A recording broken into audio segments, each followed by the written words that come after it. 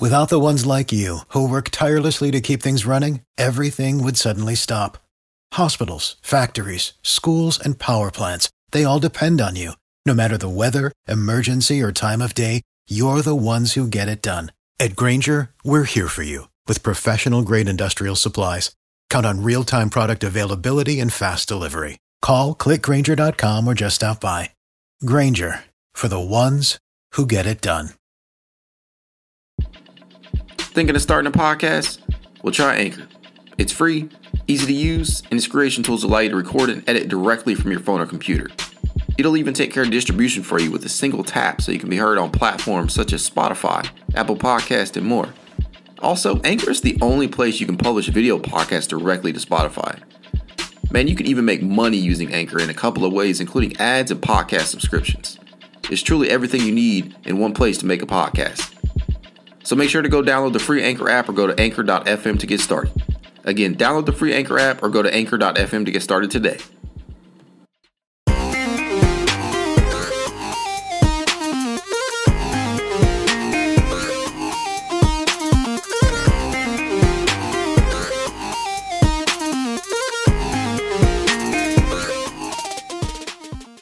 Welcome to another edition of the It's Cavalier podcast. As always, it's your boy Mac. Joining me today are good friends of the show, Mr. Dan Galinsky, Amadou Sow, Justin Brownlow, all of the King James Gospel. It's always good to get these guys together to talk basketball because there's just so many diverse opinions about everybody up and down the roster. So it's always good to have you gentlemen back. Let's go right on down the line. Dan, how you doing? Doing really well, Mac. Thanks for having us as always, man. Amadou, how's it going? Pretty good, man. Pretty good. Justin, last but not least, man, how's it going? I'm always good. With that being said, after last night's win, I just felt completely, I mean, it was euphoric. I don't know how you guys took the win, but it just kind of seemed like everything came together at the right moment. And so, first question of the day, and I'll hand this one to Amadou first. Amadou, is it too early to proclaim Evan Mobley the best player from his draft class? Like, I mean, we've seen a pretty good start to the season by guys like Scotty Barnes to this point. Are you comfortable in proclaiming that? Is Evan Mobley the best player from this current draft class? Honestly, yeah, I am. You know, until we see K do something, I can say that Mobley's just his ability to be great both on offense and defense, you know, has been extremely helpful for the Cavaliers. I mean, his first game of his career, he had 15, I think 9 and 6 assists from a 7-footer at 20 years old is incredible. I mean, man, he's changed everything about this franchise. I mean, I can't begin to fathom the last rookie. I mean, maybe Kyrie Irving, but even then, I don't know another rookie within the Cavs organization who's received this just much positive feedback, this much positive media, positive press, just praise from all around the league, not just Cavs fans.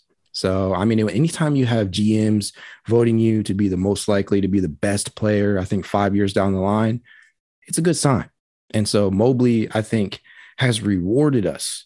And, you know, with the draft decision, of course, you know, he kind of fell into Cleveland's lap. You're not gonna not select Mobley, right? At 3. Cade was off the board. Green was off the board. Mobley was the surefire pick. We knew that was going to happen. But Dan, I'm going to present the same question to you. Do you feel comfortable proclaiming Evan Mobley as the best player from his draft class?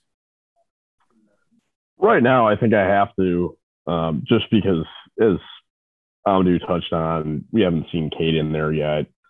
I think played sparingly in preseason, just given that ankle. But yeah, what Evans has been able to do really from the jump, in almost at times not even really looking like he's knowing what he's doing fully on the offensive end in terms of like on ball. I'm not saying that in a bad way. He's just been a phenomenal passer for a big. Honestly, his skip passes are just something special on it to me. And the KG like long-term comp is here to stay, I believe. Yeah, I mean, and the passing, just the control that he has from the elbow, I'd love to see that too. Justin, if you had to say one thing that Mobley has to work on through these past 3 games or what you've seen, what would you say that would be? Like any of the guys that come out, the bigs that come out, I think he needs to put on weight and get more physical down on the block. But also I saw you tweeting about it the other day, Mac, and you were talking about Jarrett Allen with it. I think one area that's clearly that he can improve on is his rebounding. I think him and Allen should both be pretty close to 10 rebounds a game, in my opinion. But otherwise, other than that, I've been incredibly impressed with him. Like you guys know, I wasn't really that high on him. I've been incredibly impressed so far. He hasn't had to force anything. He's been a real disruptor on defense. So I would say he's the best to answer the other question. And I think he could work on his rebounding, and I just don't force his shot because the shot's going to come with it. And he isn't forcing anything right now. So, yeah. That's fair enough. Fair enough. I mean, a guy of his caliber just has shown so few weaknesses already, but no player is beyond reproach, and no player is beyond, constructive criticism, which is very helpful, especially for rookies. Moving on. Conversely, we see a guy like Colin Sexton continuously, just given flack for not being a distributor of the basketball. Now, I know all of you had to have seen the clip that I posted the other day. I'm proud of myself. I created that. It took me a little bit of time, but I went through those games. And there was a ton of potential assists that were missed, and not factoring in last night's game against Atlanta, of course, when shots started to fall. But do you guys feel more comfortable and more confident in Colin Sexton turning into a respectable playmaker just purely based upon what you've seen through these first 3 games? Dan, I'm going to hand this one to you first. Yeah, I absolutely do. I think last season, the growth really was there. Last year, in terms of combo guards, because that's what he is, and he's not going to be like fully 1 or 2, was in the 67th percentile in terms of assist rate per clean glass. So I think the continued progression that he's shown is kind of building off that. And that game against the Hawks, really, I thought that really jumped out what he was able to do. His really earlier in his career, the first 2 years, really was not able to hit like dump offs very well. Didn't have feel for that. Would take tough contested twos. It's been good to see him. There have been a number of instances where guys have just missed or kind of like fumbled the passes, but I buy what he's been able to do in that regard. Yeah. Amadou, how about you, man? Do you really see the growth in that area? Because I can't be alone. It's good to hear Dan echo these same things. And we even heard Cleveland legend Brad Daugherty kind of saying some of the same types of things. Do you really feel like he's going to develop into a respectable playmaker? I actually do, because there's 2 plays that I look out. That one driving kick to Lauri Markkanen was a fantastic Beautiful play. Man. Beautiful play.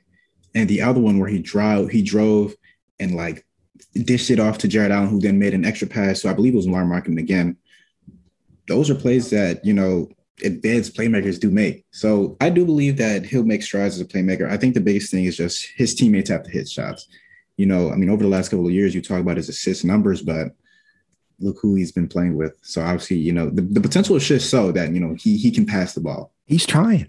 He's trying. Exactly. He's never going to be, to me, he's never going to have the vision that Ricky Rubio, or maybe even, to a larger extent, Darius Garland, but he's trying. And I think that counts for something, especially after hearing for so long that this guy is a ball hog. He's selfish. He's only looking out for himself. All he is a scorer on a bad team. I'm sure that these guys are not, they can't tune all of these things out. They hear them. They're human. They're human, just like the rest of us. So I'm sure some of these things has gotten under his skin, and it's very, very encouraging to see him finally, showing some progress in that regard. And that's not to say we didn't see it last year, because even last season when he averaged, I believe, 4.4 assists, he was, doing some of the same things, but they were, fewer opportunities to do so. And even when he was given those opportunities, he often would take them to put up bad shots. And we did see that. That's one thing that I can say. I'm not going to sit here and say I don't see some of the faults here, because they're there. They're inherently there. They've been there for the last 3 seasons. But from these least first 3 games, it appears that Sexton has gotten a little bit more comfortable as a playmaker and as just an all-around teammate. He's trying to get his team involved. I don't understand the mindset behind continuously putting this guy down. I don't get it. I'm hoping that those assist numbers will continue to go up, but it will remain forever contingent upon his teammates hitting those wide open looks, in which they did for the most part on his time in his time on the court against Atlanta. He was in foul trouble, but those shots were dropping, which was definitely encouraging to see. Justin, I want to hand this next question off to you. We talked about this, I believe, on the last episode, Dan and Amadou, but Justin, I want to hear your viewpoint on this. Markkanen versus Okoro for the starting job. Are you really satisfied with what you've seen, like production-wise, from Lowry to this point? Like, because although his shots really aren't falling at a high clip, he has, he's been a spacer out there. That's apparent. That's one thing. I think that was the biggest thing for including him within the starting lineup. So I guess my question to you is, are you really satisfied with what you've seen from him in order to justify him remaining the starter? Yeah, I'll say I'm sold on him just because I don't think Okoro's necessarily I look at him as kind of like a Trey Lance in the NFL, where he's just really not ready to take on a starting role. And I know he had it last year, but I think he's getting better coming off the bench. And he also provides a little bit of a spark off the bench. Like I said, I am sold on Markkanen just because he is a floor spacer. And I think one of the better, you guys know me, I've been a hater of Colin Sexton a lot. But he's really impressed me in the way that he clearly, once the Cavs have put better players around him, he clearly understands that. And he clearly is now looking to dish more. I mean, no offense to you, Dan, but passing to Lauri Markkanen for a corner three is probably a little bit better than Dean Wade. So I think Sexton is playing better, and I just don't think you can go back to Okoro right now as a starter. So I guess by default, I would stay with Markkanen. Okay, yeah. Conversely, Okoro, I think he's averaged 8 points, 3 rebounds, a little under 2 assists. He's shooting 50% from the field, but still 20% from range. That is not encouraging. That's not an encouraging start you want to see from that point, at least. But everything else he's doing seems to pointing in the right direction. Defensively, he's looking much better. And just my opinion.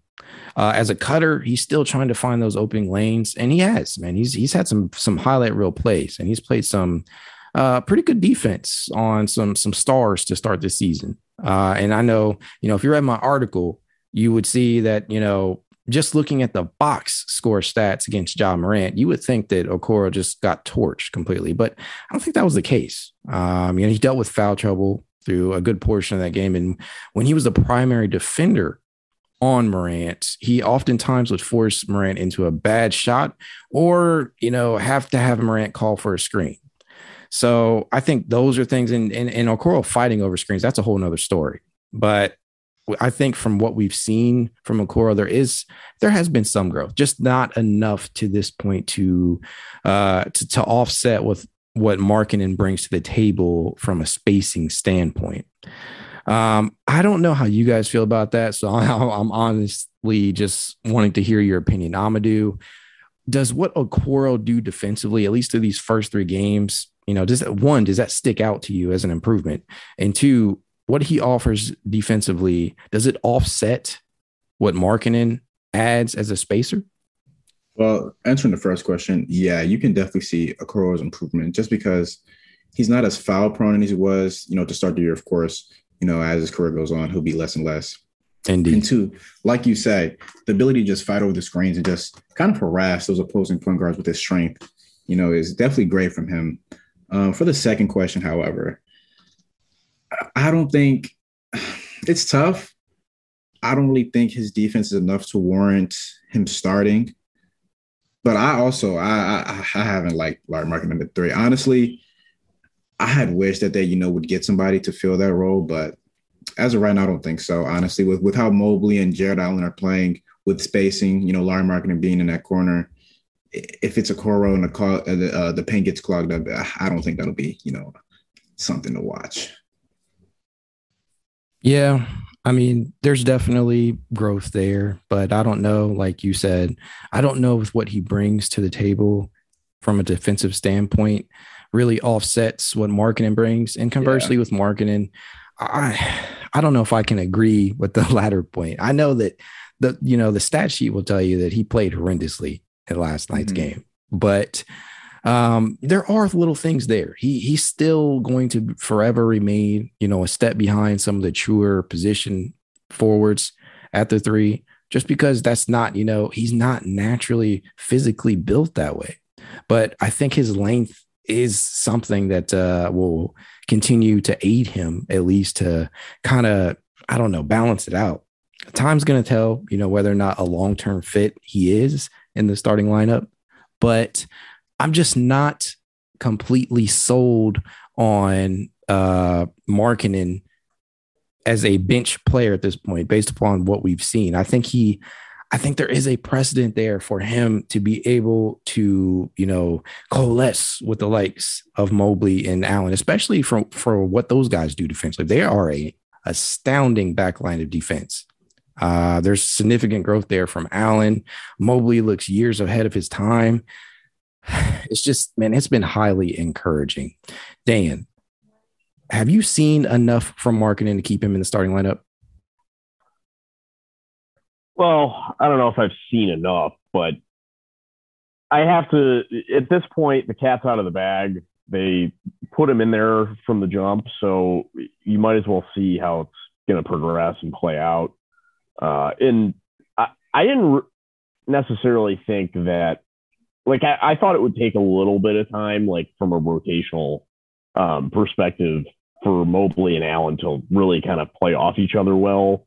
Defensively, they've been just outstanding. And I think with those two there, I guess at this point, they got to just think that the things are going to average out and Markkanen's going to have some big games here and get it rolling.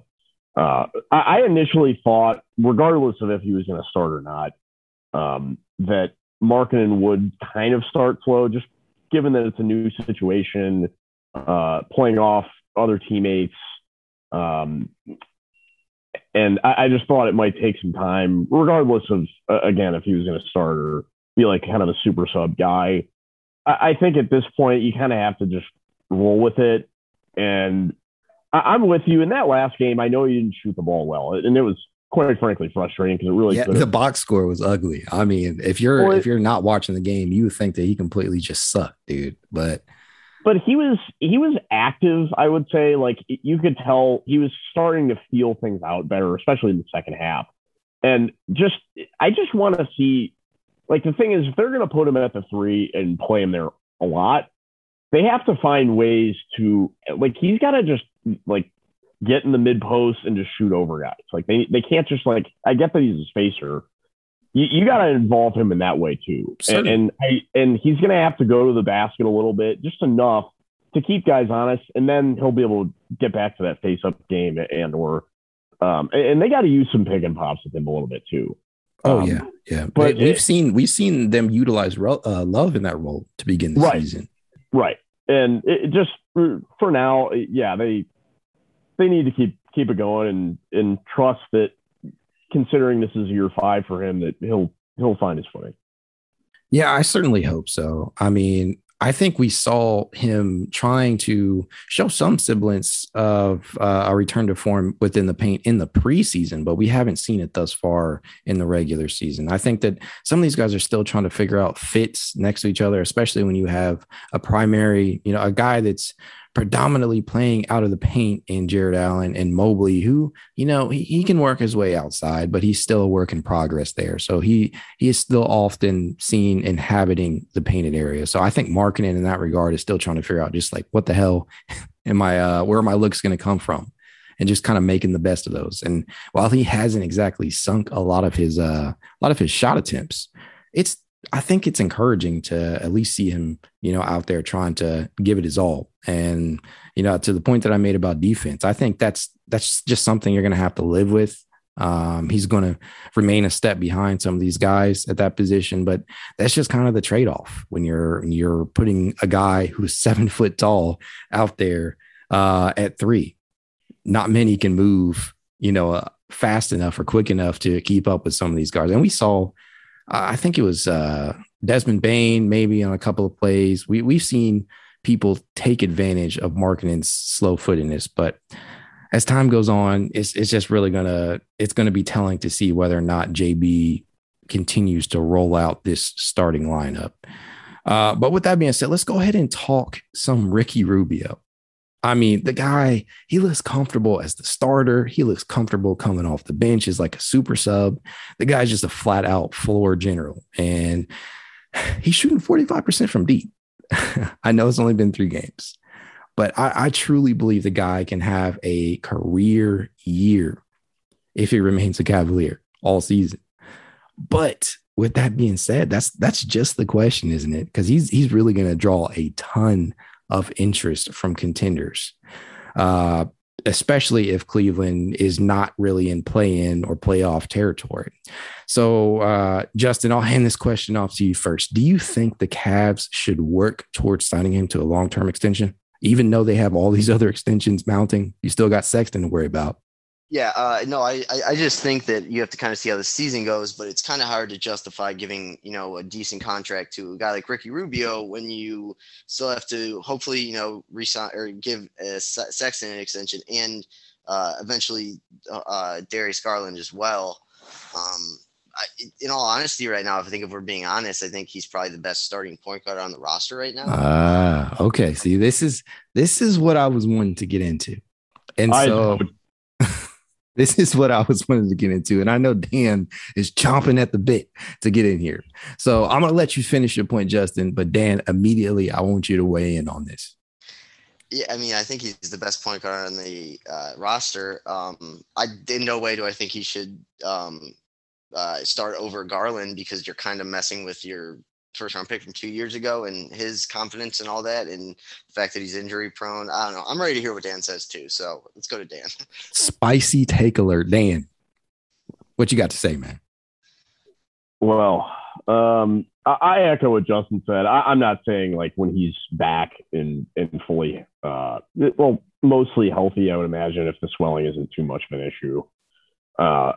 They need to start Garland if and when he's back. But maybe it's the case to be made. What is the case to be made for Rubio starting? Is there a solid one there?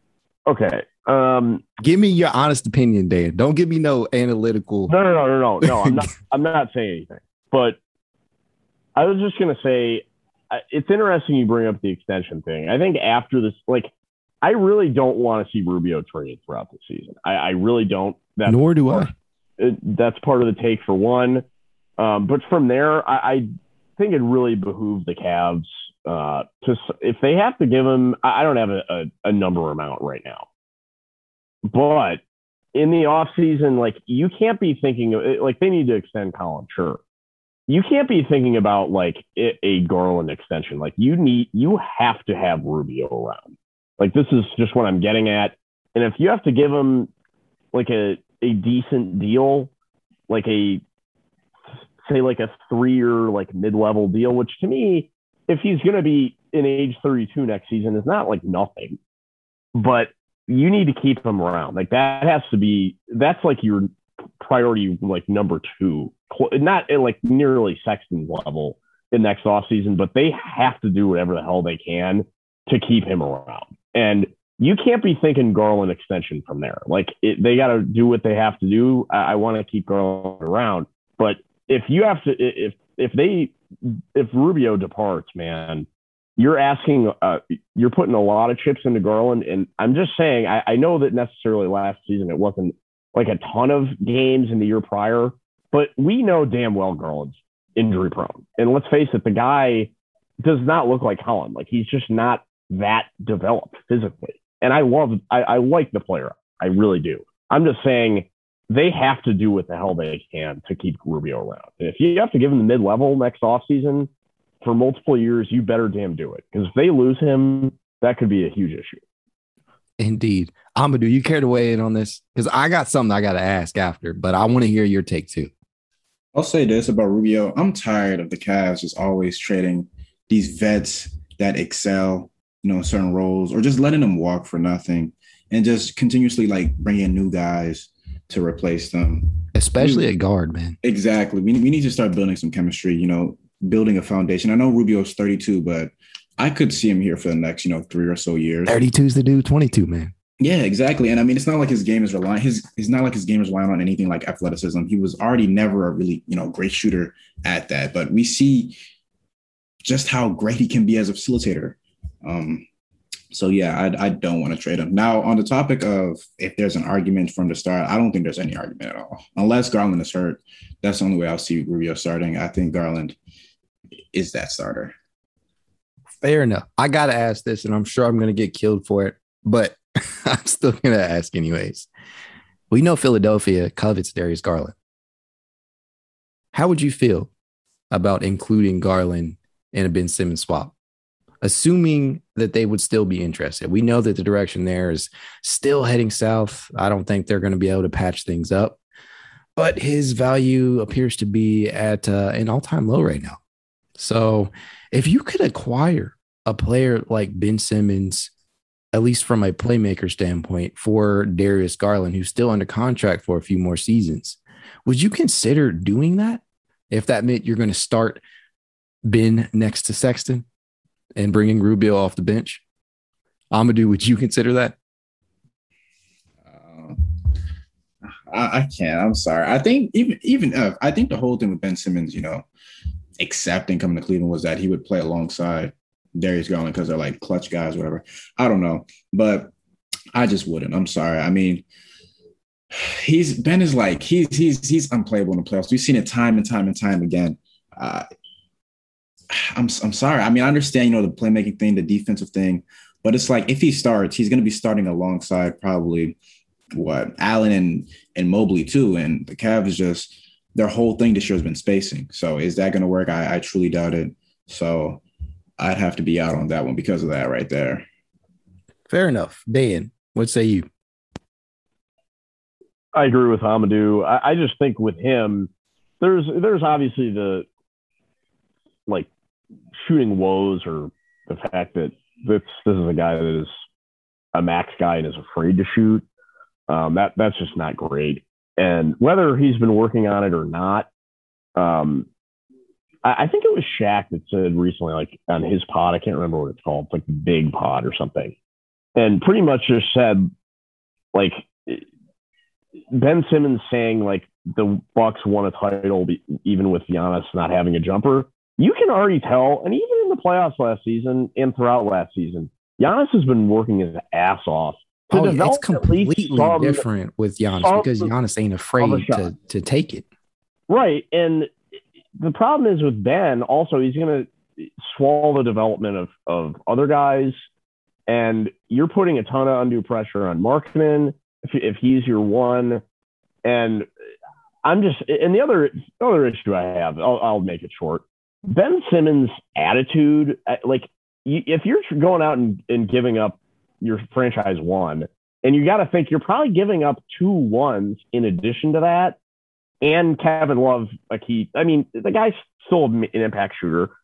If you're putting your chips in for Ben Simmons, is that really the super, quote unquote, star that you want to put your chips into? The guy is anything but a leader and is a pain in the ass. So, how childish he's been right now, that's just not a good sign. To me, I get that his value's plummeted maybe on the trade market. I don't want that guy in my freaking locker room, man. This is not a guy I'm blowing up my entire future for just how he's been, and basically a little brat. So I'm good on that. Fair enough. Justin, you care to weigh in on this hypothetical trade? The biggest problem we have about the Cavs, we've seen this year, is they don't have any wing players. If you're talking about bringing in Ben Simmons in and playing him at the 3, he's basically just a little bit of an upgrade over Okoro. He's just a defensive player, and playing him at the 3, he's not a shooter. He can distribute the ball. And overall, I agree with Dan. He has done nothing right in the last 7 to 8 months. I wouldn't touch him with a 10-foot pole. Okay, I definitely understand the viewpoint behind that. I wouldn't necessarily advocate for a Simmons trade, but I'll say this. I think that he does have value in a few areas, and to the point of him being basically a little bit of an upgrade over Okoro. I don't know, man. The guy is a perennial all defensive type player. So I think that's a big thing right there. Okoro ain't there yet. And I'm not sure at his size if he'll be able to truly get to at least that height of defensive versatility that right. Ben Simmons could. From a playmaking standpoint, is that not what we want? One of those things for Okoro to develop in as a secondary or tertiary playmaker. I think that's definitely high up on the list there, right up there with being able to have a consistent three. So, with that being said, I think there's a couple of precedents there. I wouldn't necessarily make the deal, if a gun was to my head, but I will say this, there is definitely a precedent there for it if, the price is right. And in regards to Darius Garland, I'm not ready to give up on Garland, but to Dan's point, I think he has developed the injury prone moniker. And from a physical standpoint, these ailments, they continuously pile up. And I'm not going to, sit here and tell you that, I don't think he'll ever get healthy. Just like that's kind of like the same way I feel like Windler. And Windler's in a class in his own in regards to injuries. But I do think that Garland, that is a major flaw with him. And I use that word, with severity, just because if you can't remain on the court, what is the value there? We see guys like Kyrie Irving, we know how impactful he can be when he's on the court. But the problem often with Kyrie outside of the, the controversy is that once those injuries started piling up, they don't go anywhere. And I'm starting to kind of see the same type of setup with Garland. I hope that is not, that doesn't come to fruition, but I don't think the Cavs can get by with another guard, smallish guard that is, that continues to remain injured. It's just, to me, if you're going to make a deal, you have to go big game hunting. And, Simmons' name is going to be continuously floated out there until he's moved. Like I said, I'm not ready to give up on Garland, but there is some precedent there for it. Into choosing, Ben Simmons or, possibly even building around Sexton and moving Garland for maybe a taller guard who can, shoot, play, make, and defend. So there's some precedent there for that. I cannot be the only one that thinks that. But with that being said, we can go ahead and move on. I know, fellas, we've all felt kind of contentious in regards to Jetty throughout the years. But he started the season off, playing pretty well. He has a lot of confidence, and all the shots aren't falling. But it feels really good to see Jetty out there having an impact and succeeding. And so my next question, and I'll hand this to Dan first. Do you think that the Cavs should continue to roll Jetty out there even when Windler gets back to full strength? No, I personally still at times, frankly, rather Lamar be in. And I get it with Jetty. He started off well. He's looked to be very engaged. Like when he's able to get some in-rhythm stuff, that's good to see. Last year, though, he started off on fire too. And the problem is with Jetty, people think I'm like some Jetty hater or whatever. I'm just saying. Are you a Jetty hater, Dan? Clarify for the people. I'm not necessarily a Jetty hater. I am a Jetty realist, is how I would put it. We know there's going to be, he will have these games. He's looked very good and he plays really, really damn hard. I don't discount that. The problem is, and I like him as a passer to some, I really always have. But the problem is, we bank on him having like he'll have these 5 or 6 games where he looks really good, and then people think oh, he's just a guy you have to throw in there because he's like a bench scorer that you just throw out there and is just going to produce. No, he's damn not, because he's going to have games where he has 3 to 4 games where he shoots 5 of 32. There's going to be those lulls, and the problem is I'd be doing my damnedest to do whatever the hell I can to get Terrence Ross. And I would trade Jetty in a heartbeat for like a proven guy. I'd rather the Cavs, quite frankly, sign James Ennis, maybe, and give him minutes.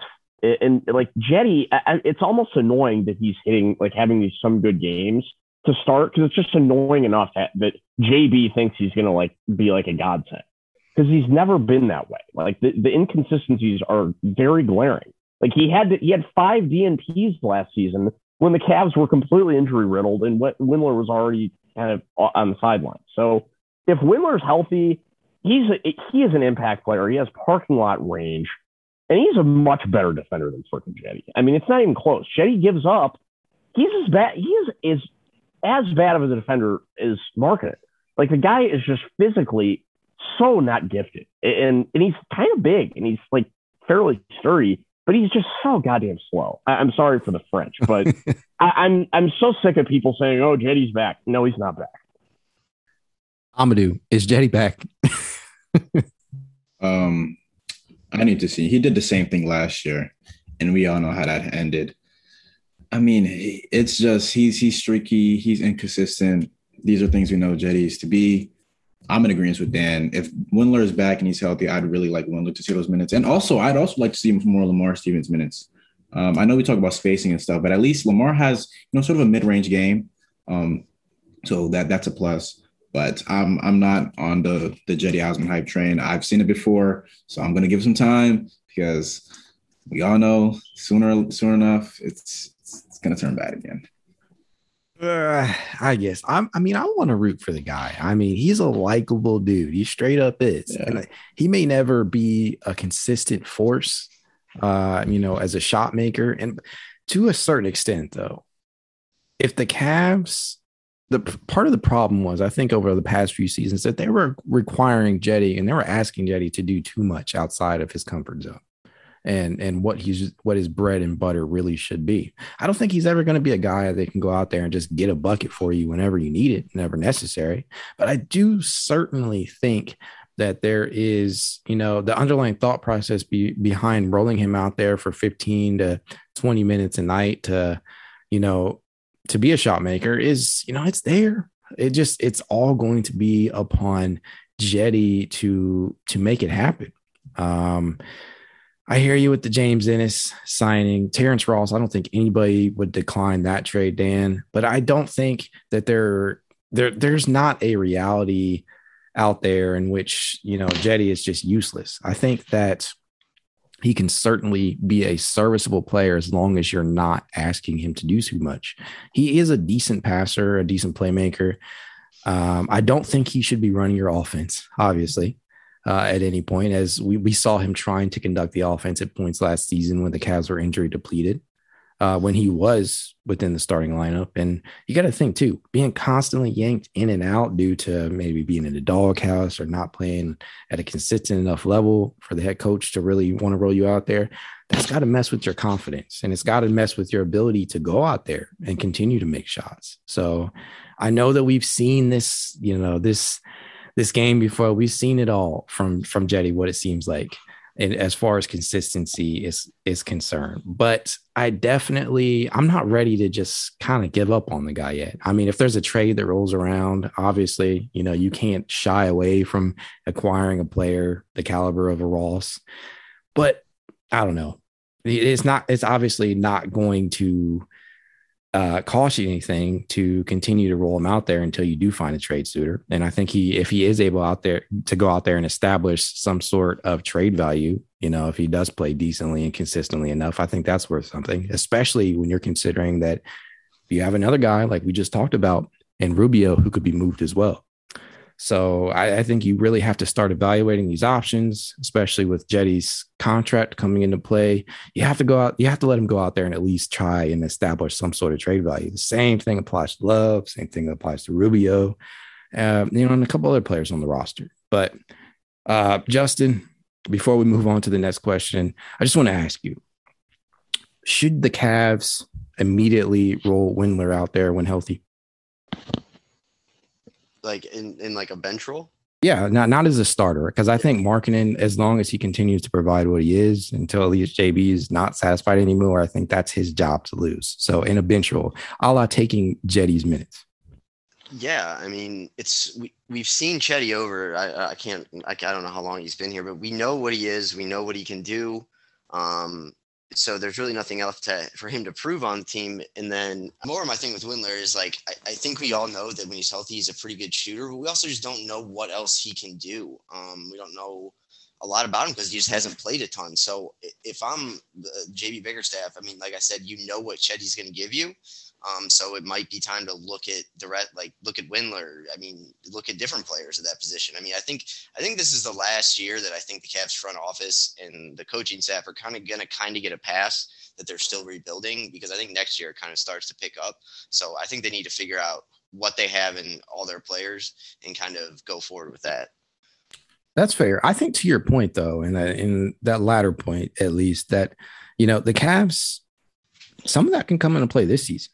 Yeah, they're obviously going to continue to get somewhat of a pass this season, like you said, but the way that they played last night, if they can continue to have that same type of effort, it's not crazy to think that these guys could possibly challenge for a play-in spot. And if they do, if they're in that, play-in playoffs territory, they're going to obviously be looking at making some moves. They're going to be evaluating whether or not certain guys should be in the rotation or should be traded away. There's a few different guys on the roster that fit that mold right now, at least in the, hey, will they, won't they, how is this going to pan out? Should we put this guy out there to establish trade value? Should we sign this guy to a long-term extension? There's just so many question marks in that regard. And if the Cavs are able to kind of round that corner and start looking like a playoff contender, these things are going to start coming into motion fairly soon. So I don't know. That's just kind of where I'm at with it. In regards to Lamar Stevens, I guess, Dan, since you brought it up, man, I'll ask you this.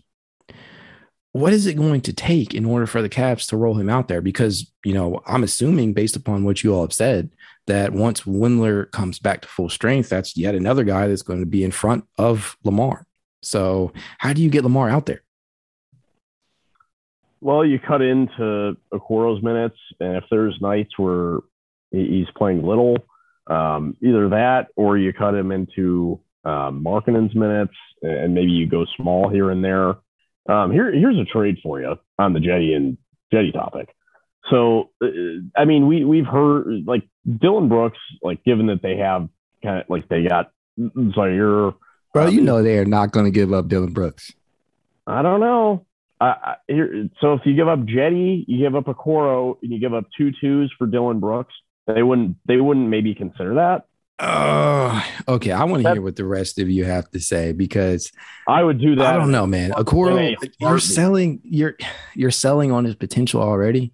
I like Okoro, for the record. I'm just saying Dillon Brooks is a movement shooter. He can play in the 2 and 3, and he's honestly like borderline all defensive team guy. Like, I know he fouls, but guys feel him. Like, he's going to affect primary options at the other end of the floor. He's a movement shooter. He can create his own shot. If I'm the Cavs, if I have that offer, if you're Kobe Altman, like, I can't really blame him for pulling the trigger on that. Okay. All right. Amadou, what say you on this, man? Does Dillon Brooks make sense for the Cavs for Okoro? Dillon Brooks is a great defender, and he can shoot the ball. So, I mean, yeah. It's tough. I don't know. I like Dillon Brooks a lot. Amadou, man, give me a straight up answer. It's tough. Would you make that trade? I would, honestly. I would. Okay. I'm not gonna beat you down over it. I just wanted to hear your honest opinion on the matter. Justin, would you make that deal? Yeah, probably. I'd also just trade Okoro straight up for Moses Moody right now, but that's just me. I think y'all killing me, man. I love Moses Moody. I couldn't blame him for doing that either. I'm not going to get into it because it's the Warriors that make me mad, and okay, whatever. I would take that trade. I I just don't like. The only thing I'll say about Okoro right now is he has a role on this team that in the future, like I could see him having a role. Like coming into the year, I didn't know what his role would be. He could, if the Cavs ever got good enough, he could end up being like a PJ Tucker, but obviously like a better, like just a guy that just comes in and plays defense. And possibly even sticks in the starting lineup if you get enough scoring around him. But I definitely don't think Okoro is untouchable. And I would, if I was the Cavs, I'd be talking around right now to see what you could get for him or gauge what his value is. By no means, fellas, do I think Okoro should be untouchable, just as I think most players on this roster shouldn't be untouchable. But I'm not, those guys, I don't know. I feel like that's just selling on what Okoro could become. And I know his role is still kind of in flux here. And these questions are going to have to be asked as the season goes on, depending upon if the Cavs are in playoff positioning. They're going to be looking to sell some guys. They're going to be looking to get buyers to get that first taste of playoff basketball in either post LeBron era. I mean, that's fair. I get it. I understand. You're gonna be wanting to make moves to better the team, and Okoro is probably going to draw some type of trade interest. I'm just not ready to admit that Okoro should be moved at this point in time. I think, to your point, Justin, if you get enough scoring around them, and some of this is a direct impact upon having such a smallish backcourt. But if you can get scoring around this guy, I think that he can definitely be an impactful player, not just on defense. You just got to get the guy. You got to find him where he's comfortable at as a cutter. Hopefully the shots from deep start to fall, but that's never truly a given. I know that's what the Cavs were banking on when they first drafted him, that he would develop into some type of 3-and-D wing, but he hasn't shown that thus far. And I know that we're 2 years, not really even 2 years, we're a season and 3 games into it, but we haven't seen any positive development in regards to spacing for him. So I get it, but I'm not there yet. I don't know. That's just me. Drafting Sharif Cooper would have helped maximize it. That's for sure. Oh yeah, that's what I'm saying, dude. I think that there's a precedent there for it, but the drafting selections that this front office has made over the past 3 to 4 seasons, really, it's put them in the position that they are. They are the ones who obviously chose to draft a 6'1" Colin Sexton, a 6'1" Garland in the next draft, and an undersized forward or guard, whatever you want to label Okoro is at this point. All 3 are technically undersized, so they've kind of put themselves in this position. And Evan Mobley is the one draft pick who just, he doesn't have very noticeable flaws. Obviously, he's got some things that he has to clean up, but he was the one of all of these guys. He's the one surefire guy that you feel confident in being the franchise cornerstone moving forward. He was truly, everybody else has question marks in that regard. Will Colin Sexton ever be a above average defender and, playmaker? Can you add anything else outside of scoring? I think we're seeing progress from him, but there's obviously going to be a cap on what he can bring to the table defensively based upon his size. Darius Garland can't stay healthy, is not truly gifted athletically, but does just enough in other areas to look like he has, star traits. But in order to realize that, he has to be on the court. Isaac Okoro cannot hit a 3-ball to save his life and looks lost out there at times. So, and it just, the Cavs have put themselves in this position, but there's certainly ways out of it. And moving Okoro could, eventually be a way out, kind of clearing some things up, but I'm not there yet. With that being, I'm not there yet either. I'm just saying, if there's possibilities where you can get guys like Brooks, like movement shooters, like Ross. I like Okoro. I still do, but those are conversations that, if the Cavs are really trying to, if they're trying to really accelerate and hit the gas, I can understand them doing it. That's all I'm saying. Oh no, dude! I don't blame you for that. And these, like I said, these questions are going to continue to be asked, especially depending upon where the Cavs are. They're going to be looking to sell some pieces to make the team, better, depending upon where they're at contention wise and in their rebuild. So I don't know. It could eventually happen, but a lot of circumstances would have to be met in order for that to be the case, in my opinion. With that being said, fellas, we can go ahead and bring today's episode to a close. As always, you can reach me at itscavalier_pod on Twitter, TikTok, Instagram, and now YouTube. So make sure to subscribe. Have a good day.